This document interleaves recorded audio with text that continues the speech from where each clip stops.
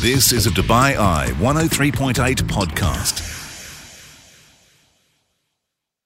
Hey, you're listening to the Bite Size Business Breakfast. Everything Rich, Tom and myself have been up to Thursday, the 27th of October, which includes quite a bizarre conversation about Elon Musk and his sink. Are we going to get that Twitter deal done tomorrow? That's the question. Was he carrying a sink from Rack Ceramics? That's the other question. We've also been looking at what's happening, speaking of social media companies, with Meta, the company formerly known as Facebook, with the analyst Jessica Amir from Saxo Bank, speaking to us all the way from Australia. Fresh off a plane from Cairo, meanwhile, speaking about regional issues, was the economics expert Angus Blair. And we've had quite the conversation this morning on off-plan property. Two experts for the price of one, Fintan Flannelly from Allsop and Allsop and Sarah Hewardine from Hauser have been taking so many I was about to say your questions, I kind of mean my questions and your questions, about buying off-plan and what you need to weigh up between buying off-plan or buying a ready property.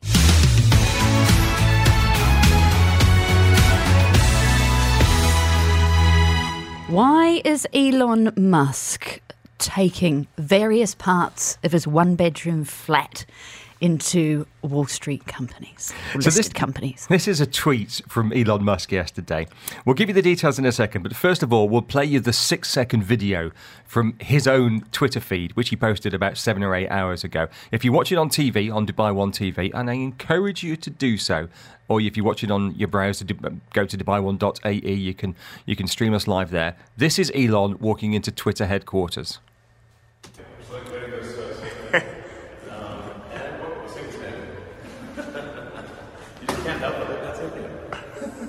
So if you couldn't quite hear him then, what was he saying, Tom?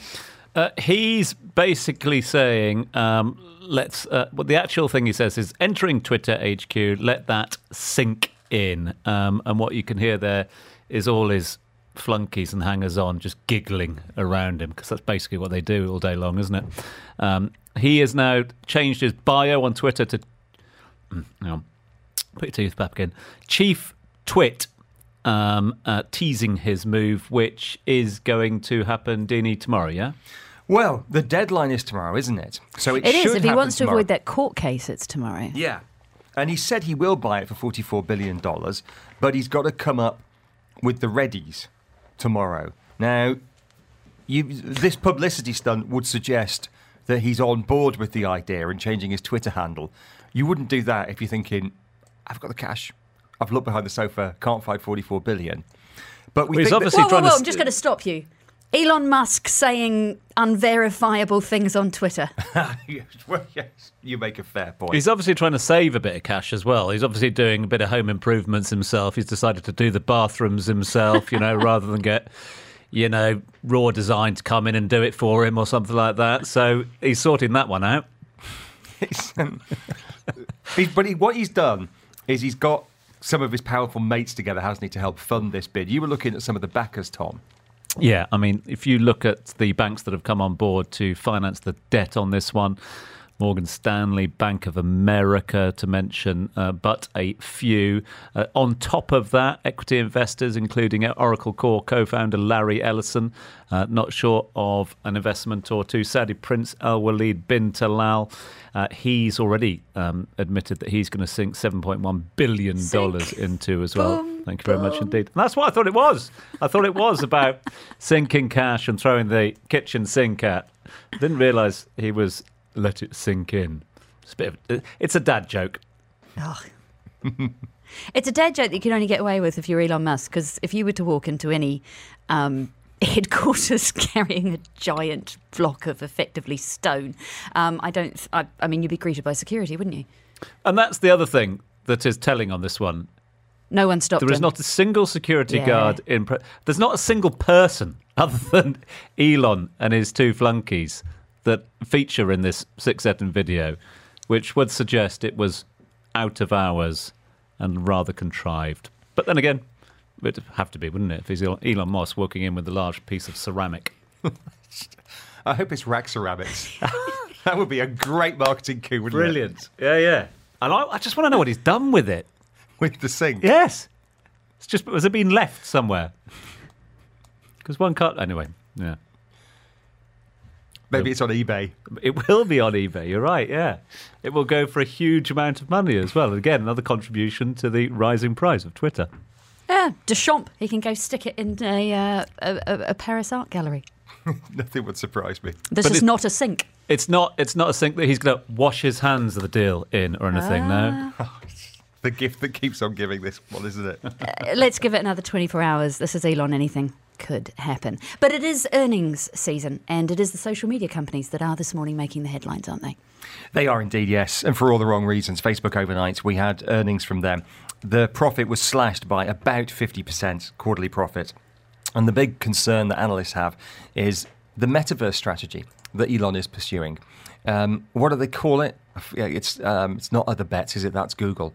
But he's bet big on the metaverse. He's investing a lot of money in it, and there's very little return at the moment. So he's eating into the profits. Billions and billions and billions is going into this. And on the analyst call last night, I wasn't on it, but people who were said that at times he was really quite uncomfortable with some of the questioning about his metaverse strategy, and almost squirming. Reality Labs unit, that's what they call it, the kind of metaverse bit. You've got, for example, Brent Thrill at Jefferies said during the earnings call that investors are likely feeling as if there are too many experimental bets versus proven bets on the core, and asked Mr.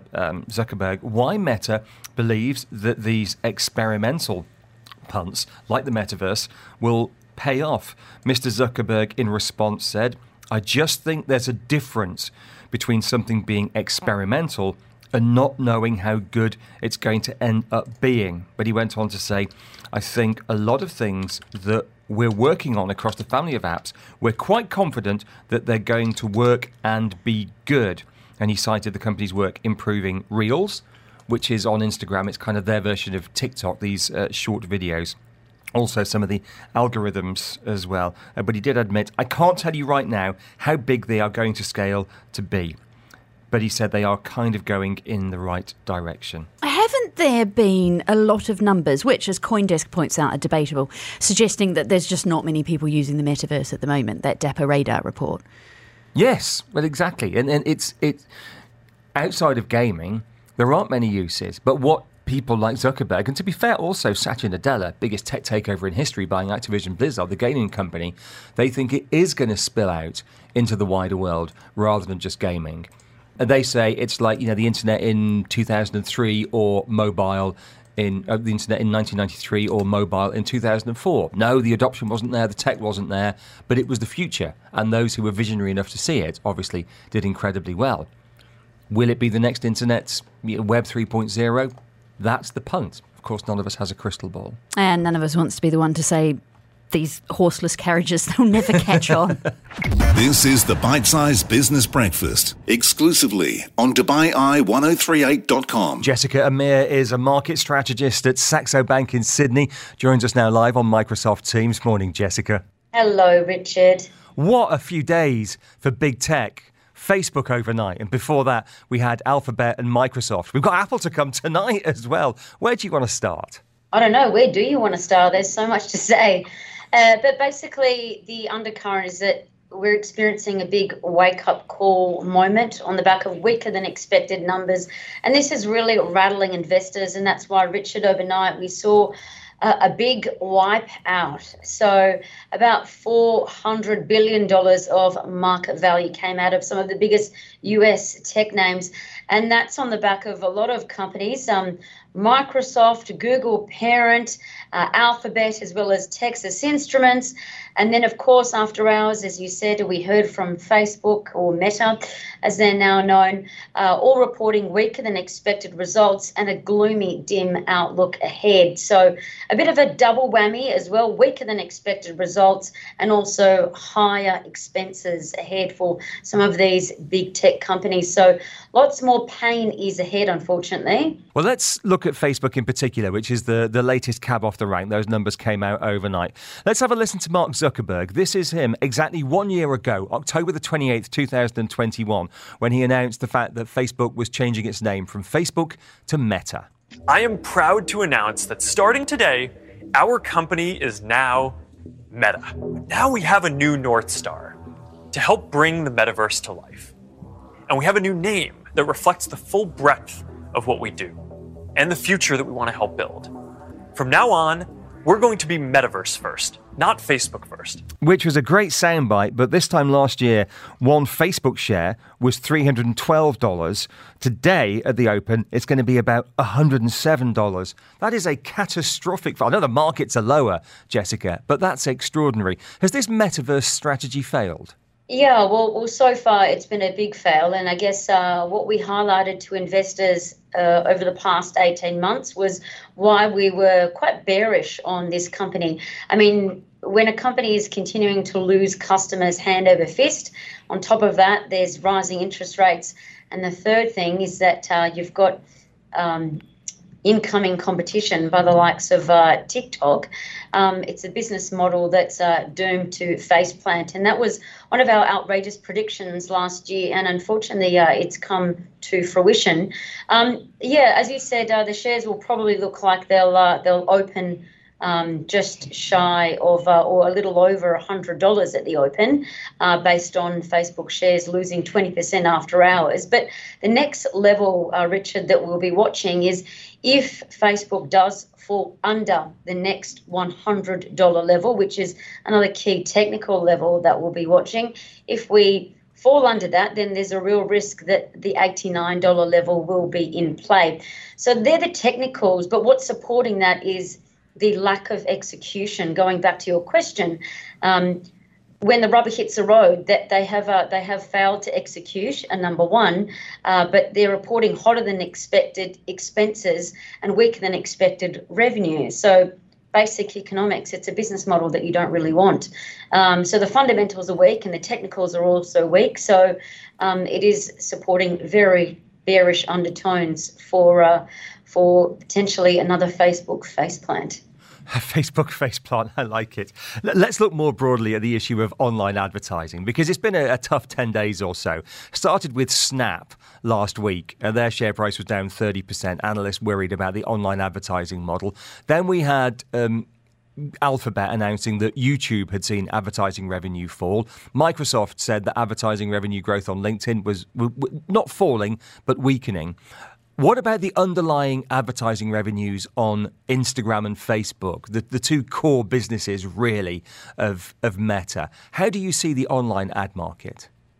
Well, we see it's got a lot of headwinds. I mean, we do have to look at the macroeconomic landscape. And as always, when we are stock picking or when we are sector picking or picking asset allocation for investors, we've always got to start with the macroeconomic landscape. And that is we've got tightening liquidity, Richard. So when we've got tightening liquidity and the dirty R word facing businesses, of course, naturally, the first thing that is going to be scratched off the list is anywhere that they can save expenditure, and that is ads. So ongoing ad expenditure is expected to tumble. And then on top of that, we've also got businesses who are likely to be earning less. We've also got the wealth effect, or I guess the reverse wealth effect. This is where effectively property prices globally are now starting to fall because interest rates are doing what they're supposed to and slowing down expenditure and slowing down price growth on properties and indeed pushing property values lower. And so this means people are less likely to spend on other things. So less likely to, of course, spend on advertising. And of course, indeed, this applies to businesses as well. So big business is expected to slash expenditure ahead. And I think we saw that with another of the major tech companies overnight, Richard, Seagate, announcing they see some of their biggest customers slashing forward-looking orders ahead, which is why they've cut 3,000 jobs. So it's not just a one-trick pony or a one thing that's only focusing or tarnishing tech companies. It's the global macroeconomic landscape. So no one is immune. The global macroeconomic landscape is not really favouring technology stocks or consumer discretionary stocks, particularly while interest rates are rising. And indeed, while we've got runaway inflation, Richard, it looks like those two things are probably going to continue to buy. Well, I can see behind you on Microsoft Teams, Jessica, there's an office tower or residential tower that's being constructed in Sydney. So I'm glad to see there's still some activity going on down in Australia. But we'll have to leave it there. Jessica Amir, market strategist at Saxo Bank in Sydney. Appreciate you joining us this morning. Catch up on the business headlines with the Bite Size Business Breakfast. Yeah, what with the FII going on down in Riyadh, we weren't going to let them have all the fun without us addressing some of the big regional issues, be they economic, commercial, or, of course, how the region is positioned and responding at the moment to global issues. To that end, we need someone who's qualified to speak on such subjects, an expert in the region, no less. And we have exactly that person, somebody who's spent over 20 years here in the region. More recently, has been based out of Cairo, where he was the founder and is the founder of the Signet Institute, definitive thinking on the business, economics and politics of the MENA region. Also sits as a strategic advisor and board member of Communique. It's a warm welcome to Dubai to the CEO of Signet, Angus Blair. Angus, thanks for joining us. Good morning, Tom. Thank you. So what news from home, Angus, or home as it is at the moment, Cairo? Let's start with Egypt if we can, because so many stories to talk about there. None more so than the currency at the moment. There were people who thought that the Egyptian pound would never get to 22 the dollar, and yet there are now analysts suggesting that could be the case by the end of the year. What's happening with the economy? Well, first of all, there are external issues and internal issues. If you look at Egypt in terms of its economy, it's been running a trade deficit for decades. In all of the time I've researched Egypt, either in the city in London or in the region, it's been very clear that there are fundamental issues which haven't truly been addressed to try to increase exports, to become more competitive. That's begun to happen, but it's taking time. And it's taken a hit with COVID, although the government reacted, I have to say, very quickly to that crisis and reacted exceptionally quickly to the Russian attack on Ukraine in terms of food supply issues and immediate talks globally. You have to remember that even though there are people of competence, say the central bank, there's a new central bank governor and the Ministry of Finance, structurally, it's very different. The Emirates looks outward. It's built on external relations and trading. And Egypt hasn't really been that. It hasn't really focused on exports really until the last 20 years or so, and it's taking time. And I have to say, though, internally, you can see that there are issues where companies are expanding production to export. Companies even like Mars exporting from Egypt, and other companies, Samsung now putting phones together and televisions together to export, but it's taking time. The issue is in a market-based economy, there are issues with the currency and availability of foreign currency. And with the hit from COVID and foreign tourists not coming in, with increased pricing of global foods, which you see here also in terms of inflation, that's taken a hit to the government fiscal position. So it's difficult, and there's pressure on the pound. The new central bank governor and his advisors, probably with an agreement from the IMF, will move to more market-based movement of the currency. So it will be, I think, at last, a professional move to be able to deal with the market stresses. But it's taking time and it's painful. But we'll eventually get out of it. But inflation, as a result, will remain high too. Let's turn our attention, if we can, Angus, to near neighbours Lebanon as well. Where do we start when it comes to Lebanon? Let's start with the attempts to elect a new government, which have failed for the fourth time now as well. Obviously, that's having a knock-on effect with the economy. We don't even need to explain to people what's happening with the economy. The future looks bleak at the moment, but then again, that's a phrase that we've used in the past with regards to Lebanon. What's your reading? Well, I was there a few weeks ago. I'm on the board of another company, amazing young talent in Beirut and Istanbul called Obsido. They help companies with startups and larger companies with their online presence. Amazing talent. And you know, Lebanese talent is amazing. It's everywhere. But the body politic is very different. And it's very much a bubble within the overall system. And my issue there is that they're trying to elect a new president right now. You just mentioned the election. Everyone just votes for their own particular sect. And no, there are great candidates out there, but none in the body politic. So no one can agree who's going to take charge. And meanwhile, the economy is continuing to go into freefall. And it's shocking to see my friends and what's happened to them. But I really hope something happens. There needs to be a change. But frankly, Tom, I don't quite see it in the short term. They'll find a compromise candidate, as they always do. But they may not be the best person, probably will not be the best person to be president. and the economy will continue to fall. So it'll be more of the same. If we sat here next year, we'd probably be talking about roughly the same thing about Lebanon. I hope not, but the likelihood is we will. Let's take more of a macro look, if we can, at the region as a whole, because you mentioned the food supplies and food prices. Are there certain countries in the MENA region that are feeling that bite more than others? Yeah, Mediterranean countries, Morocco, Algeria, Egypt, Lebanon, Syria, Jordan. But then if you look across the GCC, you're also importing a lot of food. So food price inflation is going to be, and it's a global issue. You know, we're both British. We see what's happening in the UK, and the UK is in a complete mess, politically and economically.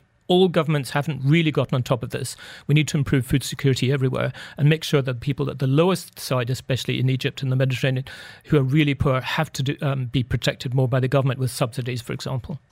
Key to that will be alliances. I mentioned FII a little earlier on. Obviously, UAE and Egypt in negotiations and celebrations at the moment as well. Are we seeing a shift, a change in terms of alliances, global alliances at the moment? Yeah, we don't have time to go into that today, but enormous geopolitical changes. And it's interesting, Saudi, you mentioned earlier in your program about investment from Saudi and their fund in the region. It's great that that's happening at last. I've covered the region a long time. Most regional money has gone outside the region. And I think with Egypt as privatizations coming up, you're bound to see, I think, very likely to see significant Saudi Arabian investment in companies and specific projects, because the government in Egypt will be grateful for that income of foreign currency and investment, because it will help produce a change of sentiment about Egypt. I mean, Egypt's it's a huge economy. It's very diversified, but no one's really gotten to the problem of what can we really do to better use government finances. But anyway, it's good that Saudi Arabia is helping. But geopolitical alliances, that's maybe for off air and another discussion. Yeah. Well, we will definitely get you back to discuss that in more detail. Out of time on this occasion, Angus. Always good to catch up with you. Thank you so much indeed for your time. Safe journey back to Cairo. And a big thanks to Angus Belair from the CEO of Signet, joining us live here in the studio in Dubai. Just the highlights. This is the Bite Size Business Breakfast. And we've got not one but two experts in the studio this morning taking your questions, which are coming thick and fast. Thank you very much. About off-plan property. Off-plan versus ready property. How do you make the decision about what to buy? Off-plan sales are on the rise. They currently represent more than half of all the sales transactions that we saw in Dubai in October and in September. Very pleased to be joined in the studio this morning by Sarah Hewardy, who's Head of Marketing at Hauser, and Fintan Flanley, who's Head of Developer Sales at Allsop and Allsop. Guys, thanks so much for joining us. Thank you for asking us. Thanks. Good morning. And for those who would like to weigh in for questions on the subject this morning, 4001, or you can, of course, use our free messaging app. What's the WhatsApp number again, Tom? 04871 5500. So there you go. We've got questions coming in already for you guys.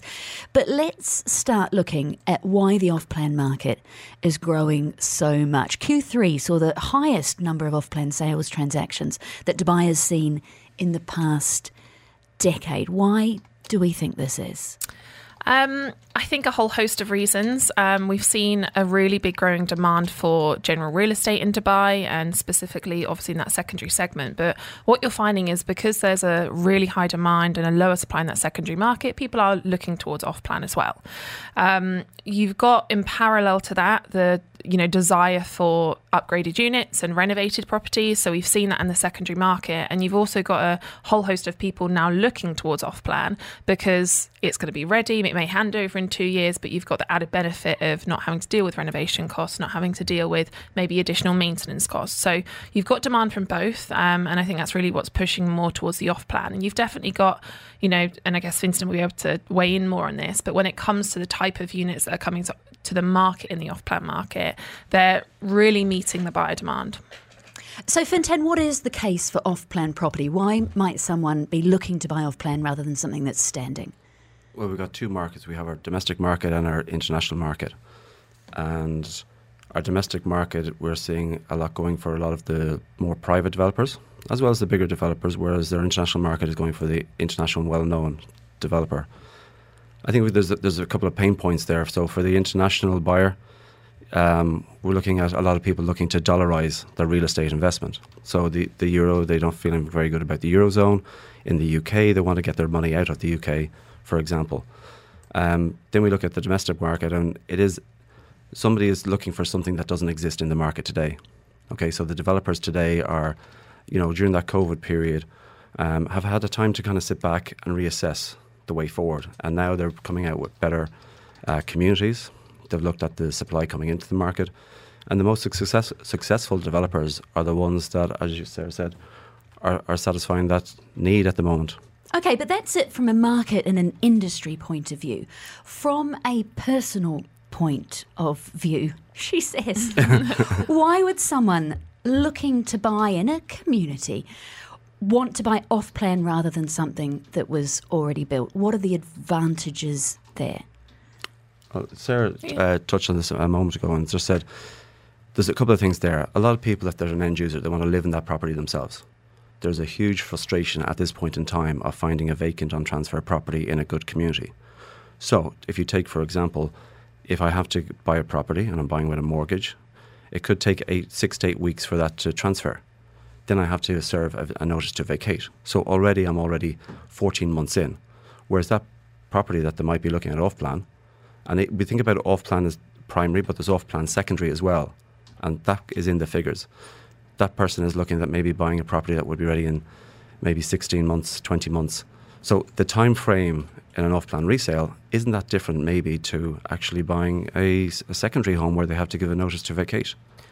Yeah, and just to add on to that point as well, I think it comes down to, capital outlay is, if you're going to be buying in that secondary market, if you're buying from a developer for both, let's say you've got the 4% DLD fee and you've got the 2% brokerage fee, not too much difference there.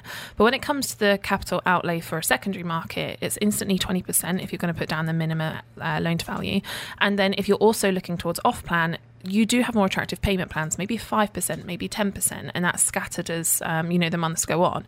So you've got the added benefit of, a longer duration to pay that. But one thing I do always say to people is if you're somebody employed in a full-time job and you rely on your salary, you've got to have that cash ready. You can't be thinking, okay, I need to pay 10% in a year, I'll save up for that now. You need to be prepared for that. You don't know what's going to happen.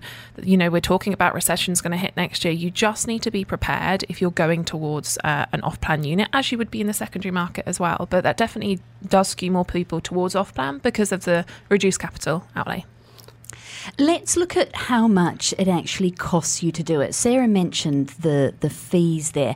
How does someone sit down and do the sums when they're judging things like the rent they were putting down where they're waiting for it to be built, where mortgage rates could be in 2 or 3 years' time when you're looking to maybe get a mortgage at a certain point in the build? Which of these numbers should you be considering? I've always sat down with clients and I've always sat down with putting all the options on the table. Looking at the secondary, going to the financial advisor that can give them the current updates and what's happening in the mortgage market. At the moment, we're seeing an awful lot of things happening there, rates going up, which is affecting people's the loans that they're able to get. This is actually driving some people to off-plan as well, because what they thought they could get at the start of the year is very different to what they can get now. But their aspiration for that home hasn't changed. So now they're jumping onto maybe an off-plan property where they know they can move into in, like, for example, a Harmony in Tilal Al Gaff. They know that's going to be ready in 16, 18 months. But as you mentioned there, it is starting with the financials. It's, understanding what you can afford, having that safety net to know that what if something should happen, that I have the cash there to make that next payment and I'm not relying on my income. Yeah, and just to add on to that, I do think it's also important when you're looking at the financials to understand what you want. Do you want to upgrade a unit? Because if you're doing a off-plan versus secondary analysis and you want to move into an upgraded unit, off-plan you get that. What's the cost in secondary? Look at that. If you're going to renovate the unit, does that mean you then have to go into a short-term rental for a period of time? That's going to cost you additional money. What's the ongoing maintenance cost for a secondary property? I would sit down with a spreadsheet and put all of these figures in and really weigh up, and also make sure you feel comfortable with whatever decision you're going to go down. We're getting questions in thick and fast, so I'm just going to start throwing them at you. Someone actually asking, is it cheaper off-plan? If we look at square footage, does it work out cheaper? The answer to that depends on the location of the product. So if there's a product coming into a market, so on the Palm at the moment, for example, there's very little land available. And we look at the scarcity of land and further future construction. In there, because of its scarcity or uniqueness factor, you were probably on par. So by buying that off-plan property there, you're not going to be saving an awful lot. I look at another property that in Dubai Hills, Ellington House, and because of the uniqueness of that and the particular units in there, you're going to pay a premium for that, probably maybe even higher in some cases than what's in the market. But if I'm looking for something for investment, for cash flow for 10 years, I know in 10 years I'm not going to have a period of vacancy. And I know in that particular unit that whilst I might not get capital appreciation, I've got a safety net of putting my head on the pillow at night time, knowing that if I get a mortgage, the rental income is going to come in and pay for that. So I can't answer that question of 100%. I could bring you out to Mudan Al Raneem, and there you got better value there. 10 seconds. With so much coming up, this is from Wasim, is there a worry that we're going to end up with an oversupply if there's all this off-plan? In certain segments, yes. Such as? I would think that mediocre quality in overpopulated areas, yes. But then in other areas, we're going to see this property prices rising. Yeah, I still don't think you've seen enough in the waterfront properties, and they're the ones that are going to maintain the demand because there's just not enough supply in those kind of luxury end and waterfront properties. There you go. Thanks very much, guys. Unfortunately, all we've got time for Sarah Hewardine, Head of Marketing at Hauser, Fintan Flannelly, Head of Developer Sales at Allsop and Allsop. Thank you for your time. Thank you. Thank you. You've been listening to a Dubai Eye 103.8 podcast. To enjoy lots more from Dubai Eye in the United Arab Emirates, just go to DubaiEye1038.com or find them wherever you normally get your podcasts.